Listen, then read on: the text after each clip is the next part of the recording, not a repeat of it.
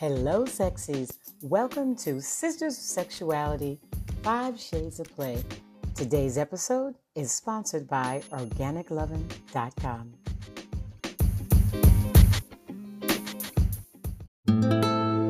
Organic Lovin', for the bodies you love to love.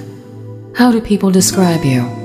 Are you curious, playful, maybe sensual, adventurous? How about open-minded? The truth is, no matter who you are, Organic Lovin' has something to indulge your fantasies. We offer only organic, natural, and eco-friendly intimate body products, including vegan condoms, organic lubricants, body-safe sex toys, and sex-positive books. You won't find anything harmful in our products or toys. We also have a full range of other experiences, including erotic seminars and exotic adult-only vacations. Receive our adult subscription box for a monthly sexual delight. Be educated, entertained, and informed. Organic Lovin', for her, for him, for you, for the bodies you love to love. Visit OrganicLovin.com. We offer shipping worldwide, so stop by the site anytime. Organic Lovin', that's LOVEN.com.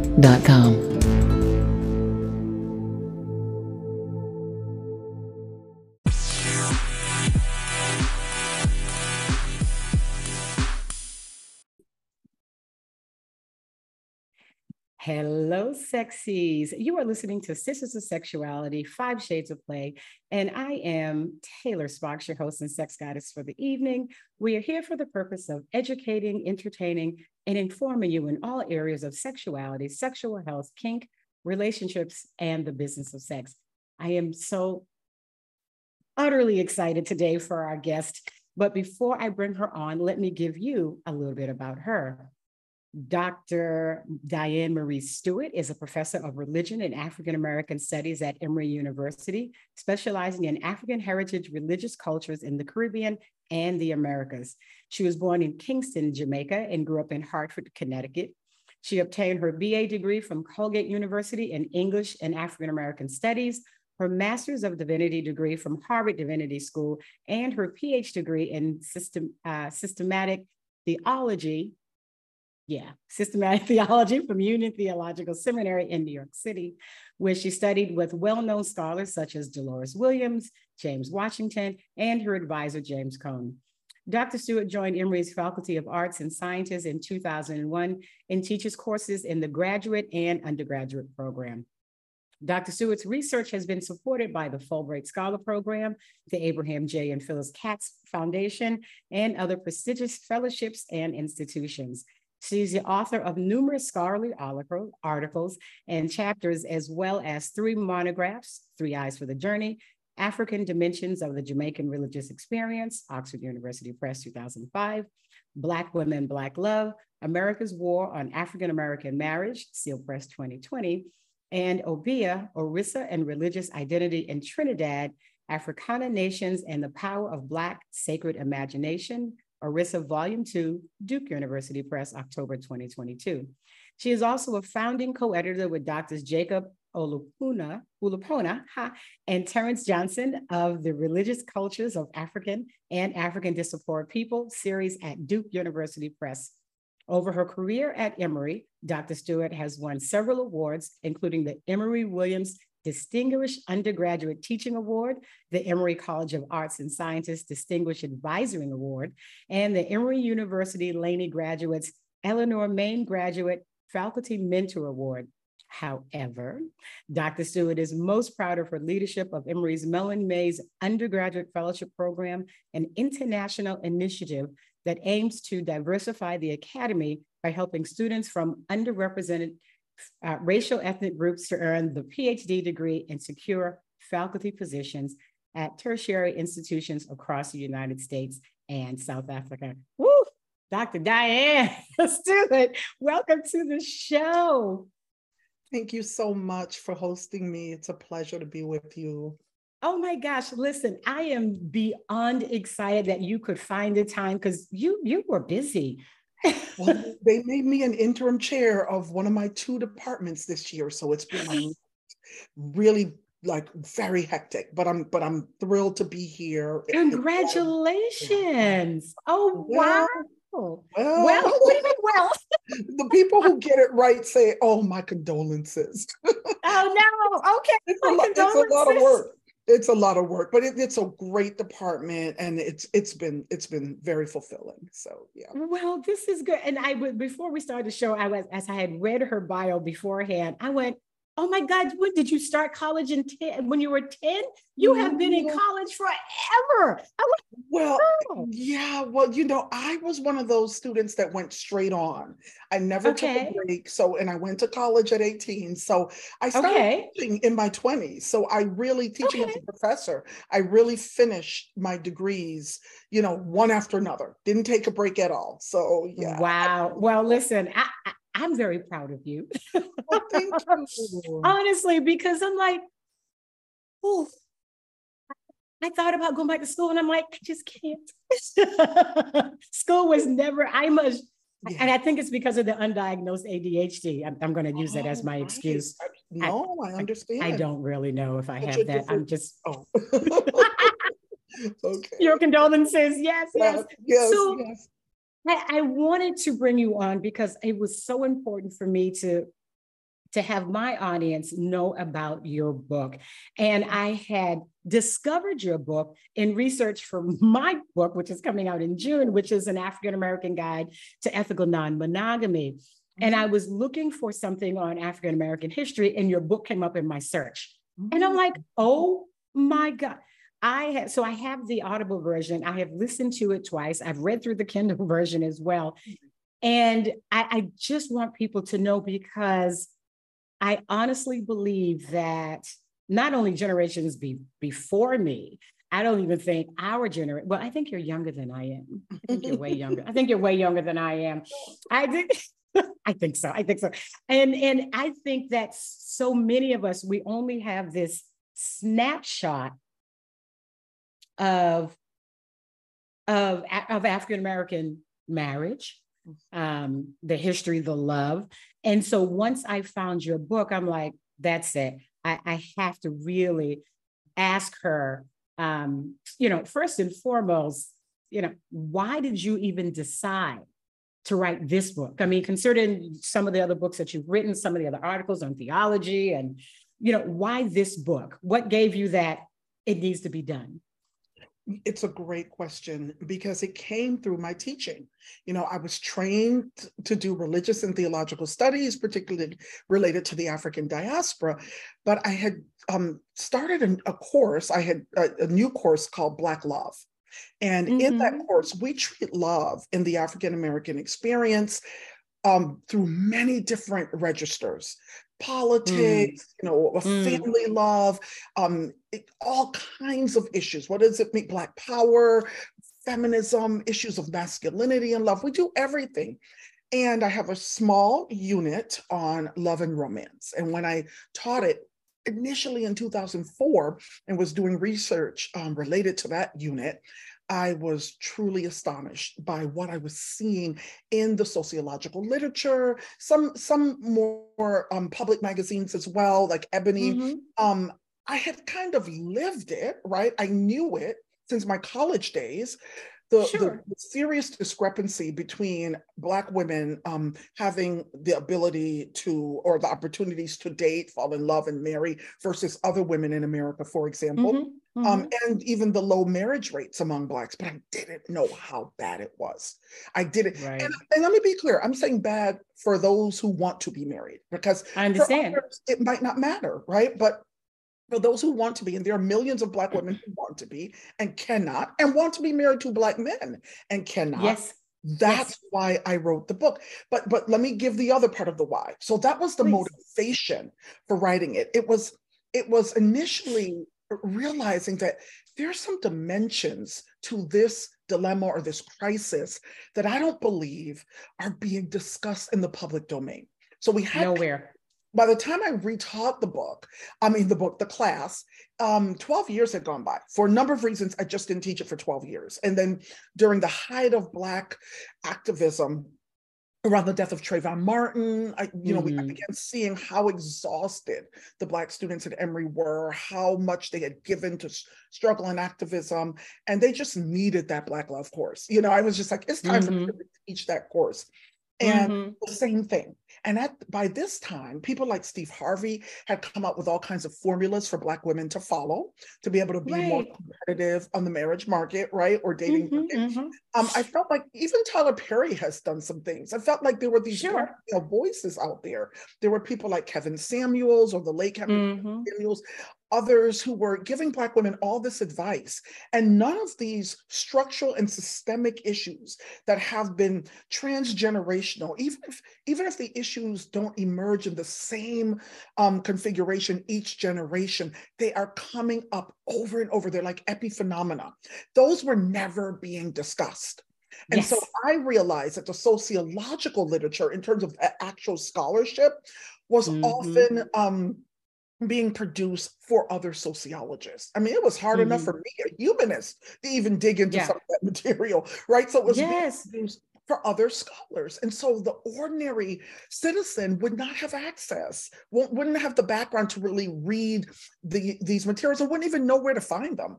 At the same time, some historians had also begun to write about marriage during slavery, and I used those texts. They were very helpful. Marriage, in the post-emancipation period, but no one had put it together in one volume, that the wider public could read.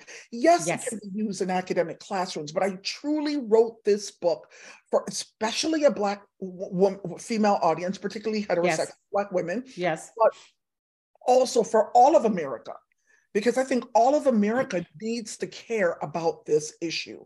And so that's the motivation behind it. And it is a brilliant motivation, because you referencing the other books, and what I found most fascinating was the stories and the slave narratives. So if you're in college and you're studying African-American history, you might have heard about the slave narratives down the Library of Congress in passing. But if you're studying computer science, it's not going to come up. And if your mama is not studying African, sociology and what's happening in African-American history, it's not even going to come up around the dinner table. And some of the stories I found in your book, heart-wrenching. And when I say heart-wrenching, it's like, why are you not on The Breakfast Club, right? Why are you not sitting down with Oprah?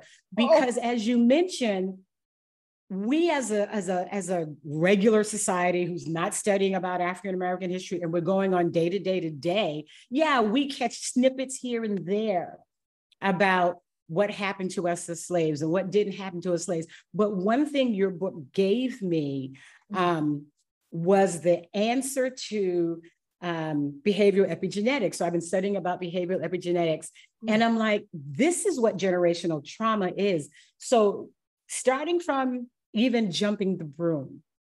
Tell us about the history of how we thought jumping the broom was somehow an African-American tradition. Yes.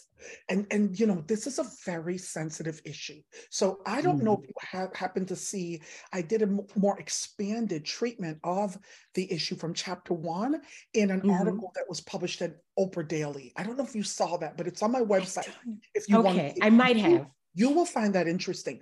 So even when I wanted to do this, right, I was talking to a friend / mentor, kind of well-known author, who said, now don't take the broom from Black women too. Take the broom from Black women. And she gave me the perfect solution. She says, how about jumping the broom and other ways to tie the knot, right? But still, Oprah Daily they actually, they always change your title, but somehow other ways to tie the knot found its way into a subheading. So that was great. But this is something that I had a personal, you'll learn about it in that article, if you ever, a personal interest in. From a young age, during my college days, I always suspected that this was not an African tradition. Now, I mean, we don't know everything. Maybe it's going to show up in some small, village in Africa. but I always suspected that it wasn't. And when I studied abroad in Nigeria as an undergrad, as a junior, a college junior, I was asking about it. I was trying to investigate marriage customs everywhere. You know, Nigeria is one of it is the largest, the most populated African nation, country in the world. And so I was trying to understand and learn about the different marriage. It just never came up anywhere. Never came up anywhere. And so eventually I landed upon some articles, you know, by folklorists who made it very, very clear that jumping the broom is a long tradition among Europeans, particularly from the British Isles, Wales, people from Wales. It was also known among Roma communities, who have often been called gypsy, which is not the politically correct term. Of course. Call Roma communities in Europe. But there's another aspect to my story in terms of discovering it. I had brought this up to my students at my first job at Macalester College, that they had read something where jumping the broom it was part of the reading. And they asked me about it. And I said, to be honest, I have never thought that this tradition is African. I don't know for sure. This was before I found these articles. I don't know. One of my students said, Dr. Stewart, I totally agree with you. She was Jewish or Polish heritage. She said, I totally agree with you, because we have a broom in my family, and every couple that we jump it, and every couple that gets married, we tie a ribbon around it and it gets handed down. The broom that we have is now 7 generations in my family. And wow. Her mom brought the broom. Her mom had come to visit her. She asked her mom to bring the broom. It was really powerful. So this is a strong European tradition. And even when the Catholic Church was becoming deeply established in different, villages in Wales and in England and those areas, they were actually trying to get people to stop doing this and to register their marriages. So isn't that interesting? Yes. So it's very clear that people from Wales settled in the South extensively and in the United States in general during the 19th century. And so it was very clear that they brought this tradition with them, and oftentimes, forced African descendants to jump it. Sometimes African descendants chose to incorporate it themselves. Sometimes they didn't have any brooms in their wedding ceremonies. Right. If they even were allowed to have one, because one of the things you make point of in the book is that even if we were allowed to have some kind of union in front of the fireplace or the tree or something that was not legally a marriage anyway, it was still in the vows that we would stay married, not only till death do us part, but until the will of our slave master ended that, or until distance do us part, because they had what's called the abroad marriages, where your partner could get loaned out at any time to a plantation hundreds of miles away or 2 miles away, and you only get to see each other once a month or once a week, or if that. So one of the things that also in that first chapter about the slavery that really, let me say this. When I think about epigenetics and how things our behaviors and our environments are passed through us genetically, and we know what we all went through slavery, but one of the points you make was that slavery was much harder for women than it was it was hard for every fucking body, right? But it was much harder for women than it was for men. And you say that because?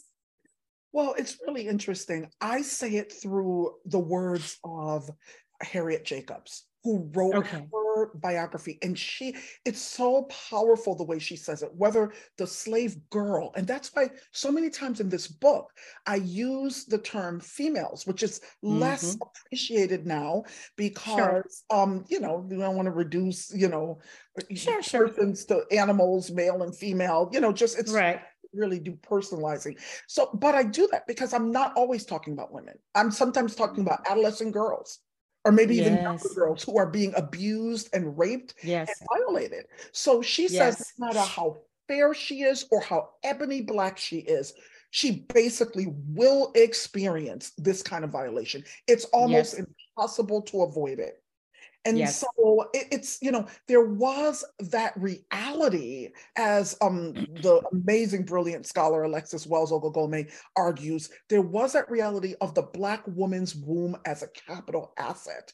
If anybody should be the default being, when we think of slavery, we should think of a Black woman, because it's only through her womb that this institution continued.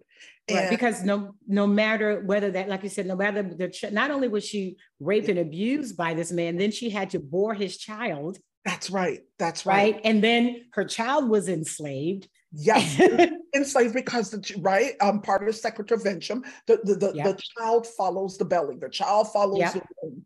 I mean, all the more understanding the capitalist foundation of this enterprise, that slaveholders and other white authorities who would impregnate Black women would enslave their own children. It's just unbelievable when you think about it, right? And it's not only unbelievable, but I'm wondering, I'm like, so maybe, and tell me if I'm stretching here, but I'm like, this could be why Black women are less likely to date at least white American men. Because if you follow the generational trauma through 7 some odd generations, and I'm 4th generation from slavery. My great-grandfather was born into slavery, right? And there are 8 generations that are descended from my great-grandfather. If we follow that genetic marker of trauma, then even though slavery was hundreds of years ago, whatever, traumatically, my genes remember the trauma my great-great or great-great-great-great-great and great went through, and it doesn't feel good to me. So although our men were beaten and castrated and hands were cut off, and and some of them, if they were enslaved for maybe they died, we still had to bear the brunt of the abuse, the birth, the trauma, and praying to God we didn't have daughters who would also bear the brunt of because it bear the brunt of that abuse. And I'm wondering, is it because of this genetic trauma that has passed through us is why some of us are, because the men, they were beat up, but if they lived, but now they're like dating white women and having a good time. And we're like, something about that just don't feel right. Do you think, do you think that's a possibility that genetic trauma has come through us? Why some of us don't? I definitely think so. I definitely, and it's important to also remember that fewer women were able to even abscond. Like, keep in mind, running away or taking one's liberty into one's own hands, taking one's freedom into one's own hands, and removing oneself from a condition of bondage was it was almost a suicidal attempt. Sure. It was very difficult to be successful in running away. But fewer women even felt that they had that option because of their children. It even curtailed, the options that women felt that they had for themselves in responding to this condition of bondage. But I think you raise a powerful question. And I don't think I would ever do it, but I wish somebody would do more research on this. I'll be honest with you. I don't know if you ever read the book, Is Marriage for White People? But I've seen it when I was looking for my research. And it's written by a Black man, a brilliant law professor who ultimately argues that if more Black women married outside of the race, more Black men would actually marry Black women, because one, Black men would feel like, oh, I guess we don't have it like this anymore, right? Like, it would almost, it's interesting. He basically says Black women are too loyal to Black men who are not loyal to them in the same way. Right. But my immediate response, honestly, that book propelled me to write. At first, I thought I would do like an essay or maybe a series of articles. Sure. That book also propelled me to write, because I felt like we need a Black woman's perspective. Yes. I felt like I hear you, I hear your idea, but I wonder how many Black women cannot stand the idea of the thought intimate with a white man because of that history. Right. And speaking about, I didn't mean to cut you off, I'm so sorry. Speaking about the not being able to run away, I did a book years ago called, I did a book years ago. Anyway, but in that book, I used some research from Professor Shelley Taylor out of UCLA. She was one of the first professors to do stress research on women. And she has a book called the Tending Instinct. So under stress, most humans, all the research is done on men, we fight or flight. But women, because we had children in tow, we tended and befriended. So when you have war and whoever wins, they get the land and the women. And so women who wanted to live were like, wait a minute now, hold on. You don't need to kill me and my children. Let me make you a sandwich. Come on in here now. No. Yes. We tend and befriend. So even though there were so many women that were raped in slavery, Black women, I don't know the percentage. I am led to believe there was a small percentage that were like, Master, come on in here. You ain't too bad. Yes. Because if I have this relationship with you and I make good with you and you treat me right, my children going to get some extra better food. I'm going to get a nicer place to live. I'm going to get some extra cloth to make some clothing. So everybody was not traumatized. So I think, going back to the epigenetics, that lineage of Black women might be like, well, it's over. White men are just totally fine. And the perfect example of that, I think that was shown was in 12 Years a Slave. Lupita Nyong'o's character, who was brutalized and beat by that white man who loved her, but he couldn't fathom loving this animal. So he abused her. But remember Alfre Woodard's character. Remember, she was sitting there having tea. She slaves. She didn't have to work. That white man loved her. She slept in the bed with him. So if they both had bore children, how would Lupita Nyong'o's story to her and emotions and behavior, how would she tell her children what they needed to do to survive slavery? And how would Alfre Woodford's character tell her children how they needed to survive slavery? So we know really getting into the nuances of the, in many respects, unwanted intimacies or undesired intimacies versus the intimacies of necessity. It is a situation that is contingent upon Blacks being governed by the laws of property, upon the slave economy relying on Black people's humanity, yet denying it or negating it as often as possible. It is a torturous situation. So I agree. There's no doubt about it. And there's scholars who've written about this, that Black women negotiated and navigated a host of different kinds of relationships with white men during slavery. But in no way, shape, or form should we not assume that even those who did might not have experienced violent, for sure, even earlier in their lives. Yes, and she learned to negotiate. That's right. For her own sake, maybe the sake of her family, maybe even for the sake, and this is another thing you bring up, maybe even for the sake of love for her own man. Yes. Because she had a Black man that she loved and she wanted. And if she's like, if I give this a little piece of something, he ain't gonna last for 5 minutes any damn way. I'm gonna give him a little something, and he gonna leave you the fuck alone so that you and I can still be together. Isn't that something? And it's like, do we not, do people not think of the sacrifices that women have made? And you bring up many of these points of what Black women did for the sake of Black love. Yes, indeed. Celia's story in Missouri is a case in point. 1850s, she was raped. This 61-year-old white man is purchasing a 14-year-old child, and he rapes her on the way back. I think it was a 3-hour drive or 3-day drive.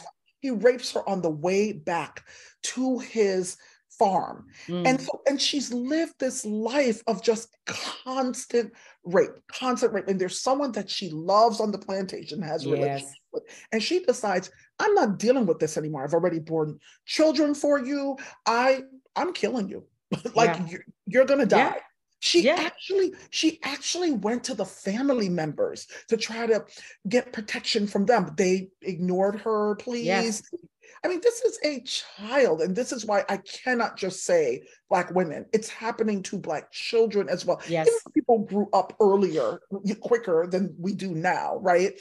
People got married quicker and all of that. Still 14. 14 is 14. Incredibly young. Yes, 14 is So 14. that's exactly right. And, Mhm. you know, taking the chance to run away. And once you run away, being a fugitive, especially after the passing of the different fugitive slave acts in the 1850s, Yes. I mean, your life was totally precarious. Yeah. You didn't know if somebody was going to find you. You couldn't read. You had no money. You had no food. You didn't know which way to go. Not unless someone taught you the stars. Right. Ona Judge, the woman who was owned by Martha Washington, and George Washington went through every channel to get her back, including even illegally dispatching resources, military resources of the United States. She was the one that went overseas eventually? No, she didn't go overseas. She went north to try to hunt her down. And so, I mean, when you think about the incredible bravery of some of these women, the courage under those kinds of circumstances, for love, for freedom, because she couldn't even think of her freedom. Her life is a good example of, don't think that Black women who were working in the house had it better than Black women in the fields. I mean, in some ways, under the close inspection of white mistresses and masters, it was terrible for these women. Yeah.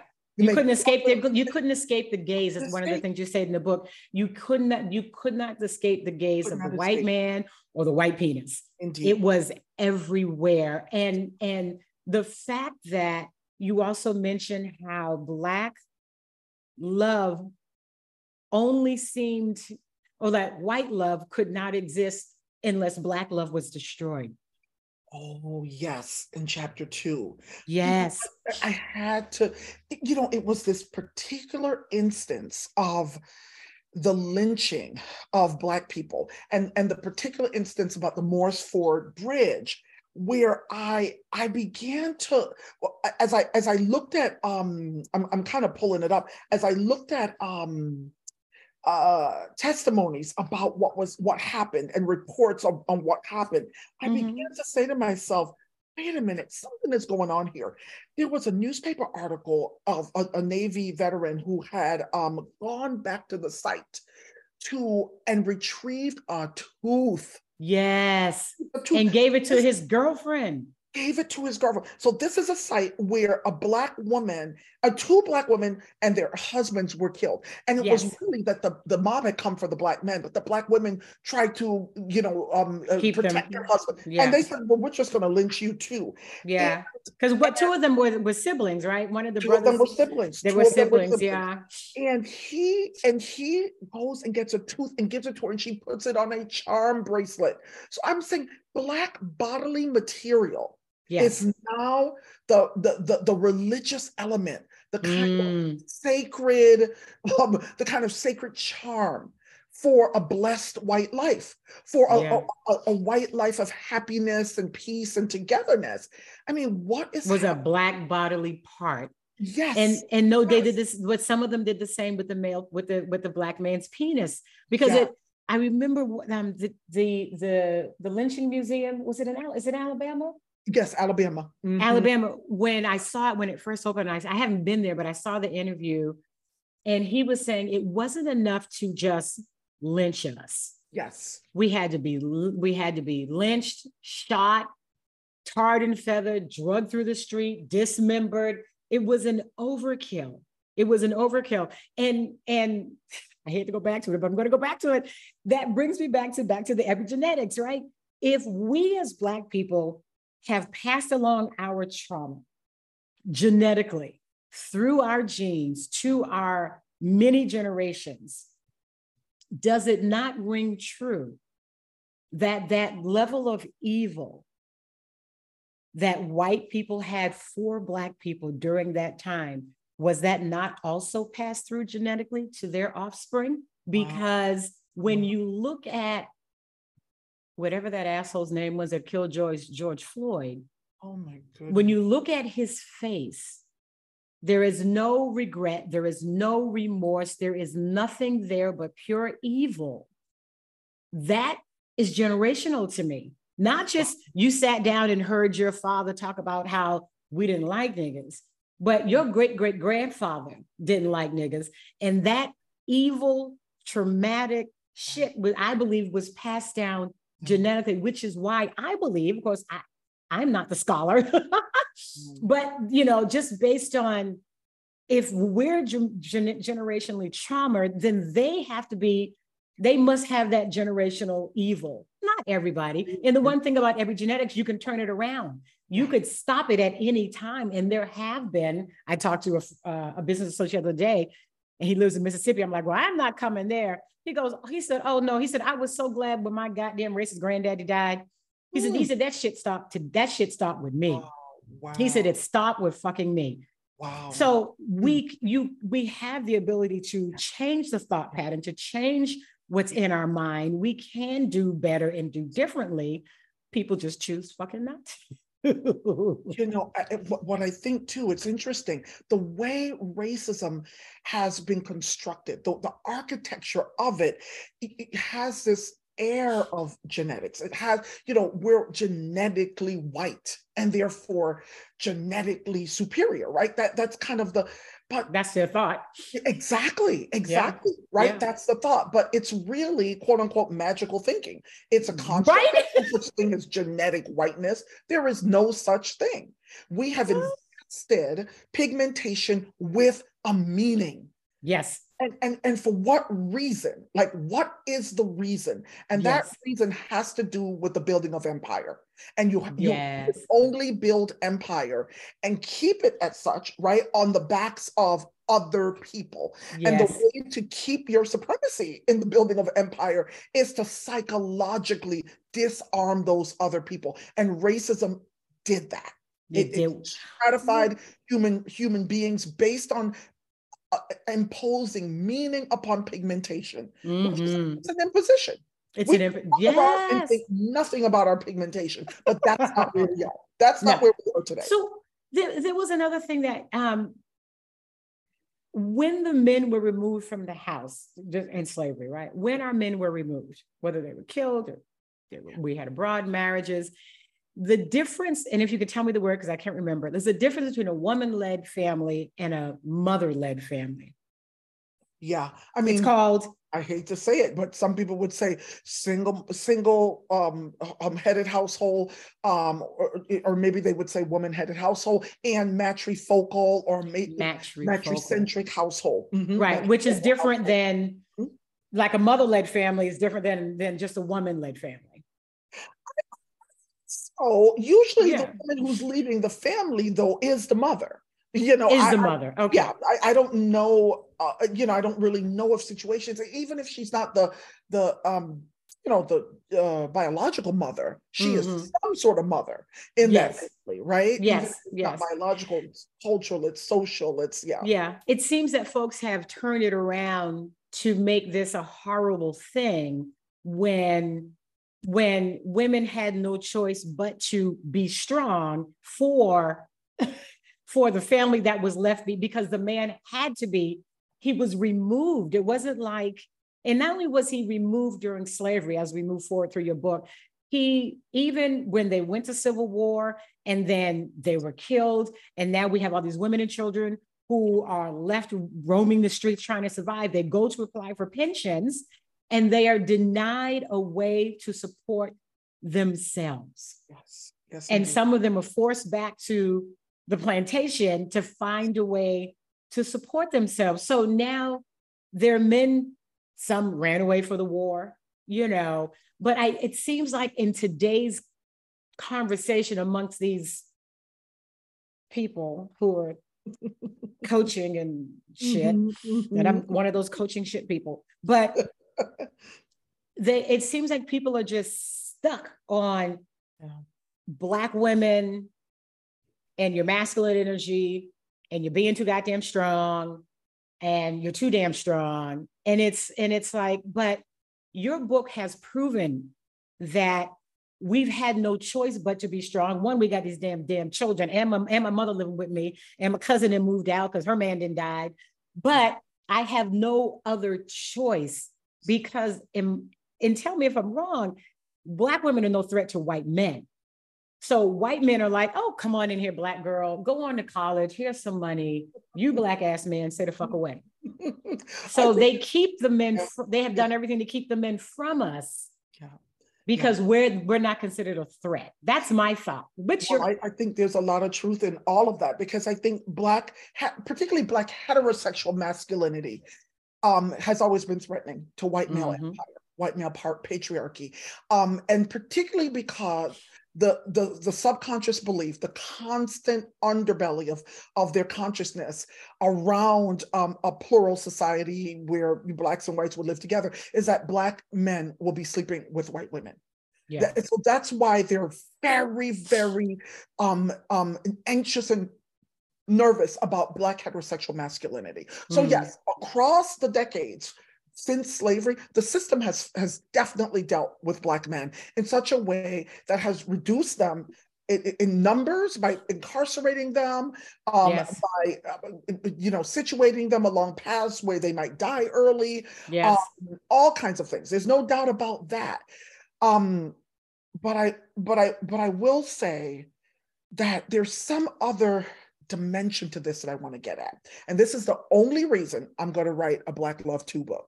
I said, this is it. I just want to write this book for my people, and other people. And then I'm done.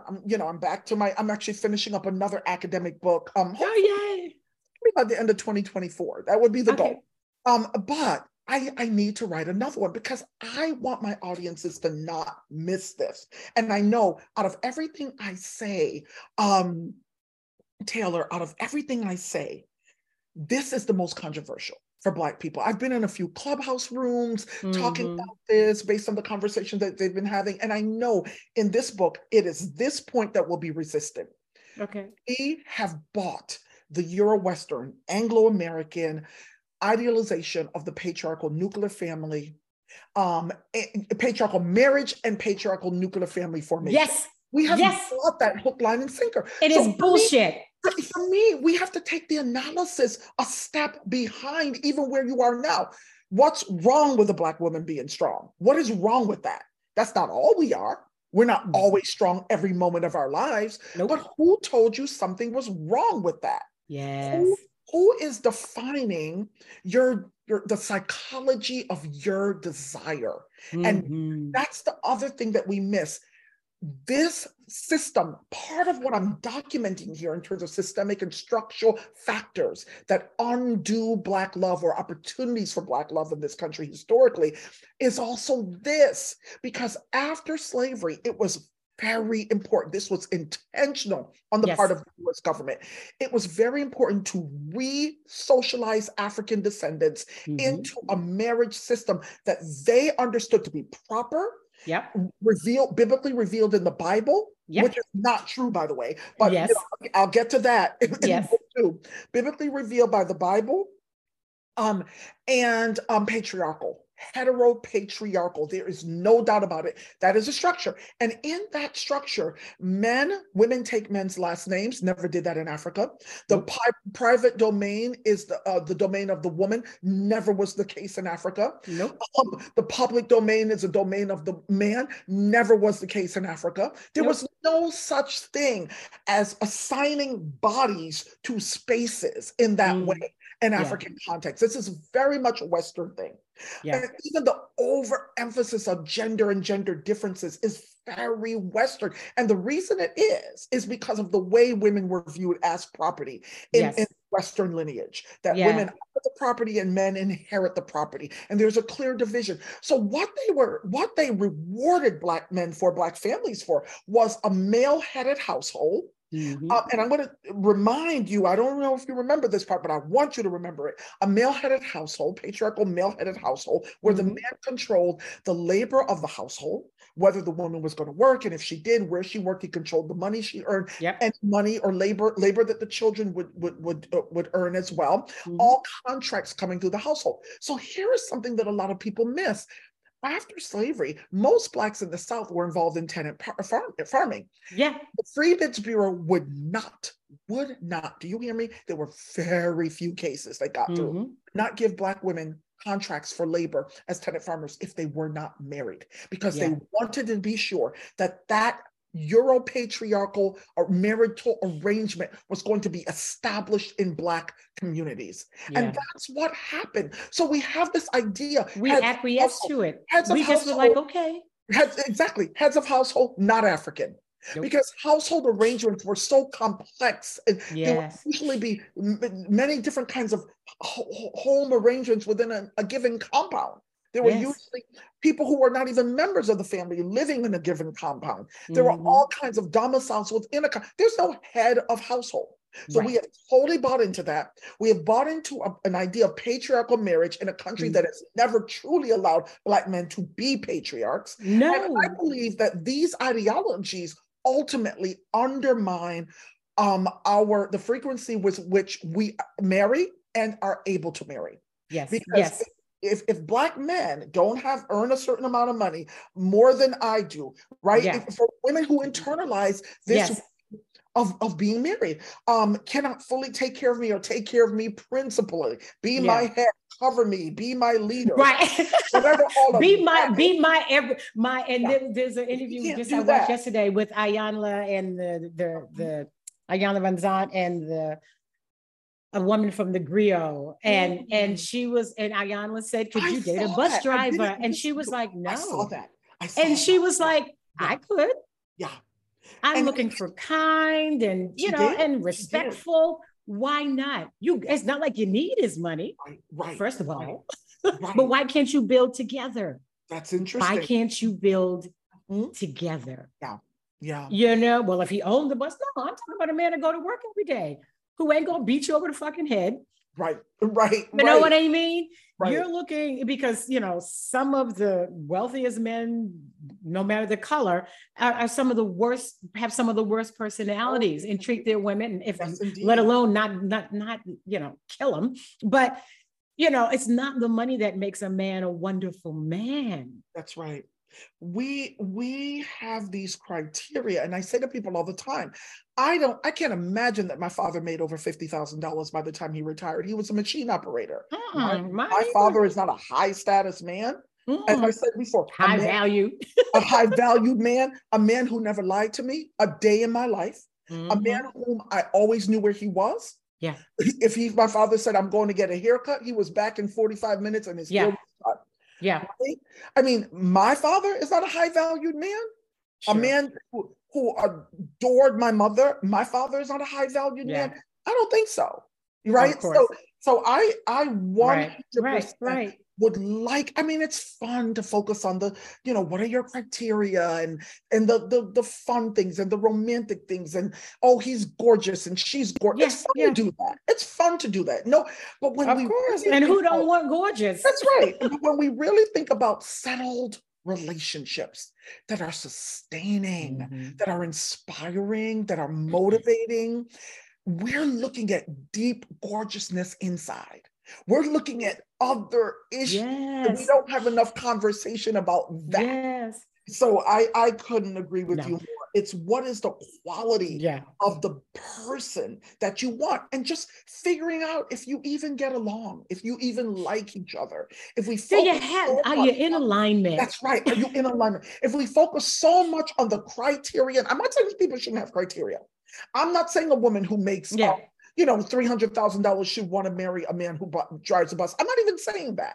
But what I would argue is that if we focus only on the criteria, or does he check this box and keep looking at the list, we're missing other things. We're missing other things. You're missing so much because, as I've said a lot of times, even, you know, my book is going to be, is an African-American guide to ethical non-monogamy. So I cover the different type of love styles under ethical non-monogamy.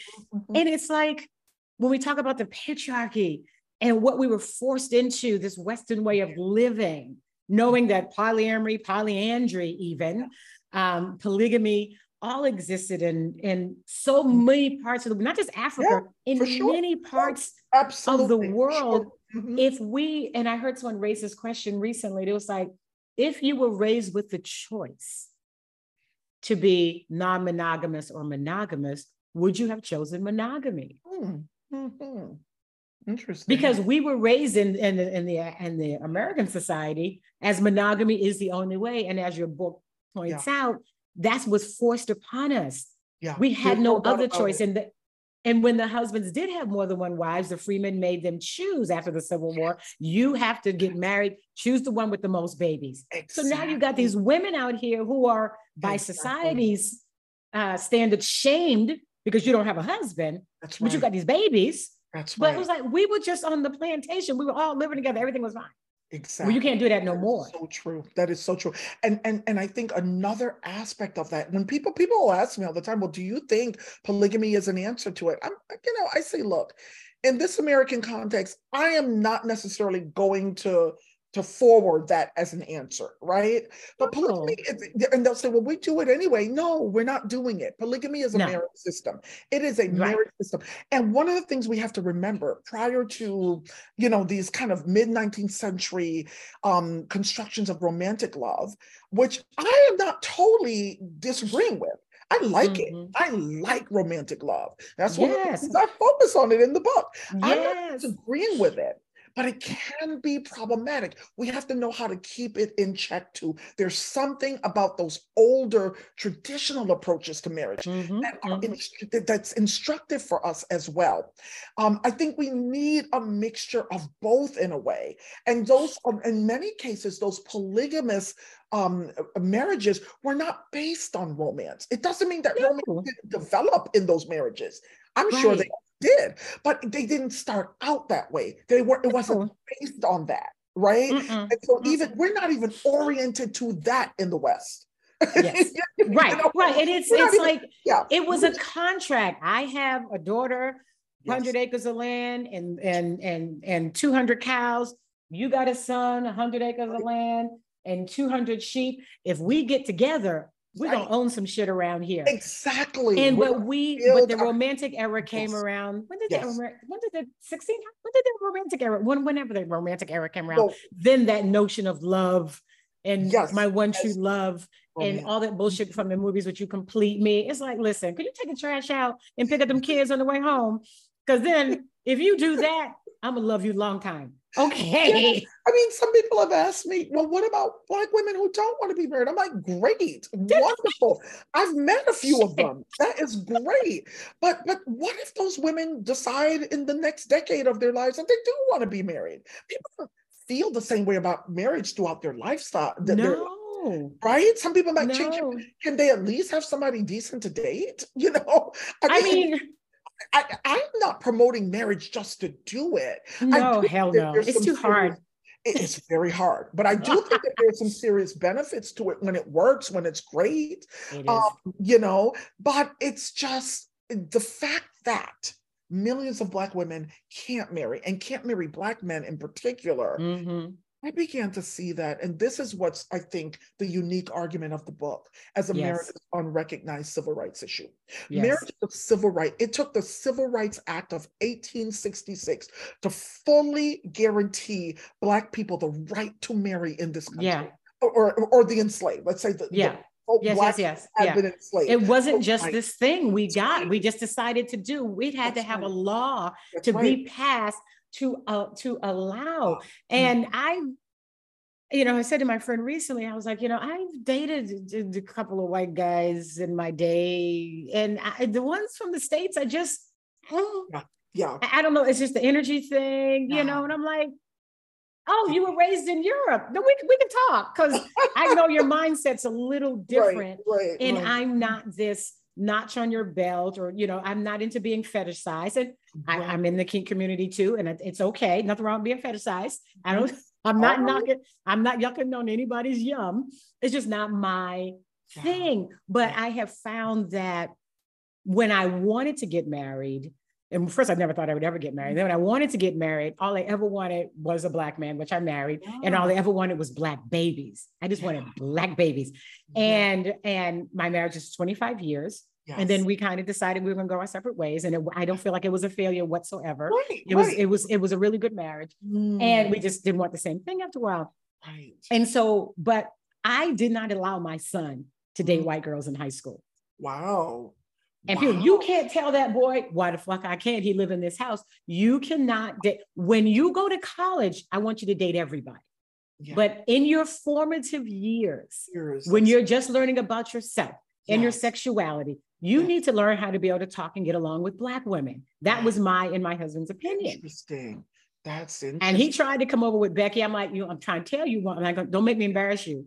Right. You would break up with that girl and be done. Now, when you go to college, date everybody, because now, and also it was right after that time that boy had been put in jail for statutory rape. He was 1 year older, that girl down there in Georgia. I talked about it in the intro. Yeah, he was adopted by that white family who had the money to get his ass out of jail. I said, we were in North Carolina.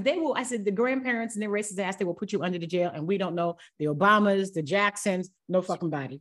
You leave these white girls alone. When everybody's over 18, you have a better chance. So, but he went on, he dated everybody, but he settled on a Black woman. He married a Black woman, and they having Black babies, it's like, I want Black grandbabies. I want Black babies. Did you see, do you remember the line in chapter 5 about Mary Jane? Tell me. I want Black love. Remember? I want Black love. Yes, and she says to the, you know that scene in Being Mary Jane where they have her date a white man. It goes on for like 2 episodes, and she gets to the point where she says, "I want Black love," because there's nothing better. And I've dated. Like I said, I've dated men. I mean, I also love Latino men are my next thing on my rung. I love Latino men, but I love men of color is really what it is, because we have this similar. I feel like we have some things in common as a man in color. And I don't know. Africa is such a powerful element in Latin American experience or Latino experience. I mean, some are Black themselves, right? But they are. Even for those who are not Black, it's such a kind of fundamental element of the cultural milieu. In those places. And I don't know if you know, I'm living in Cancun now. Are you? Yeah, I'm living in Cancun, working from Cancun. I did study abroad in Mexico, so I spent a bit of time there. Yeah, it's just a beautiful. I love it. And so there's a gentleman caller here, and we go out by the pool, and there are white people out there. I said, they're gonna leave as soon as we get here, the Mexican and the Black girl. Do they actually leave? Do it all the time. It's so funny. It's like the mass exodus. Like, good, we got the place to ourselves. But oh my goodness. Maybe it's just timing. Still today. Unbelievable. Sure, please. I don't care. I'm in Mexico. And this is, if you've lived in Mexico, you know this is one place where American white privilege has actually little to no power. Yeah, no, for sure. It was a lovely experience. I was amazing. I was in Morelos. I lived in Chipitlán for most of my time there, but I traveled the country. I went from Guaymas and Guadalajara all the way down to Camula and Chiapas. So I really traveled Mexico. Oh, wow. I didn't go over to Cancun, but I did really travel. Yeah. I lived, when I was 25, I moved to Puerto Vallarta. Oh, wow. Look at that. Yeah. And I was there for a season. I was working in timeshare at the time, and then back. And then when I decided to come here last year, everybody's like, well, you've been talking about Mexico for the last 20 some years. So I guess but I'm looking at Spain. Afro-Mexicans. There are Afro-Mexicans. They're here. That's right. More Africans were literally disembarked in Mexico than in the United States. It's just that we, in the United States, the Black population increased by birth rate. That's what sustained it. With a larger population because Black women actually produced, and so children. And so that's why, but actually the numbers of Africans who ended up in Mexico relative to the United States, more. So we forget about that. There's Afro-Mexico. Yeah. There is a girlfriend of mine who, she does a lot of talking on TikTok about it. And she's been banned from TikTok because she's talking about the African diaspora here. People don't want to talk about it. And she's like, no, I'm telling you that we are here. We've been here. There's statues of us here down in Tulum that's been uncovered. That's not the face of a Mayan. Look at that nose, look at that mouth. So, and it's been here, but there's more to talk about it. Professor, Dr. Dianne Stewart, Professor Doctor. I am like, this has been the highlight of almost my entire life, having you on. I am so grateful for your book in so many ways. And I think everyone. You must, I don't care if you are studying AI right now, if you are a person of color in any country in the world, this book, Black Women, Black Love, is a book that is a must read, a must listen to, because it will give you new insight on Black love and relationships, where we've come from. Because if you don't know where you've come from, if you don't know the plight of your people, even if you are dating outside of your race, this is still some information that needs to be, that people need to know, in my humble opinion. Oh, thank you so much. It's been really a pleasure to talk with you. It's been so good. So I'm going to tell you all to stay up to date with Professor Dr. Dianne Stewart. You can visit her website, and I'm going to have all the links in the show notes at DianneStewart.com. That's Dianne with 2 N's. Her Instagram is Dianne Stewart, PhD. Her Twitter is Dianne Stewart, and her LinkedIn is Dianne #M Stewart. And to stay up to date with Sisters of Sexuality, of course, you can visit our website and all social media at Sisters of Sexuality. And of course, visit our sister site for all of your organic, intimate body products and books, Organic Lovin'. And if you liked and loved this episode, please leave us a review, like, share, and subscribe. And for the rest of you all, stay sexy. Bye-bye.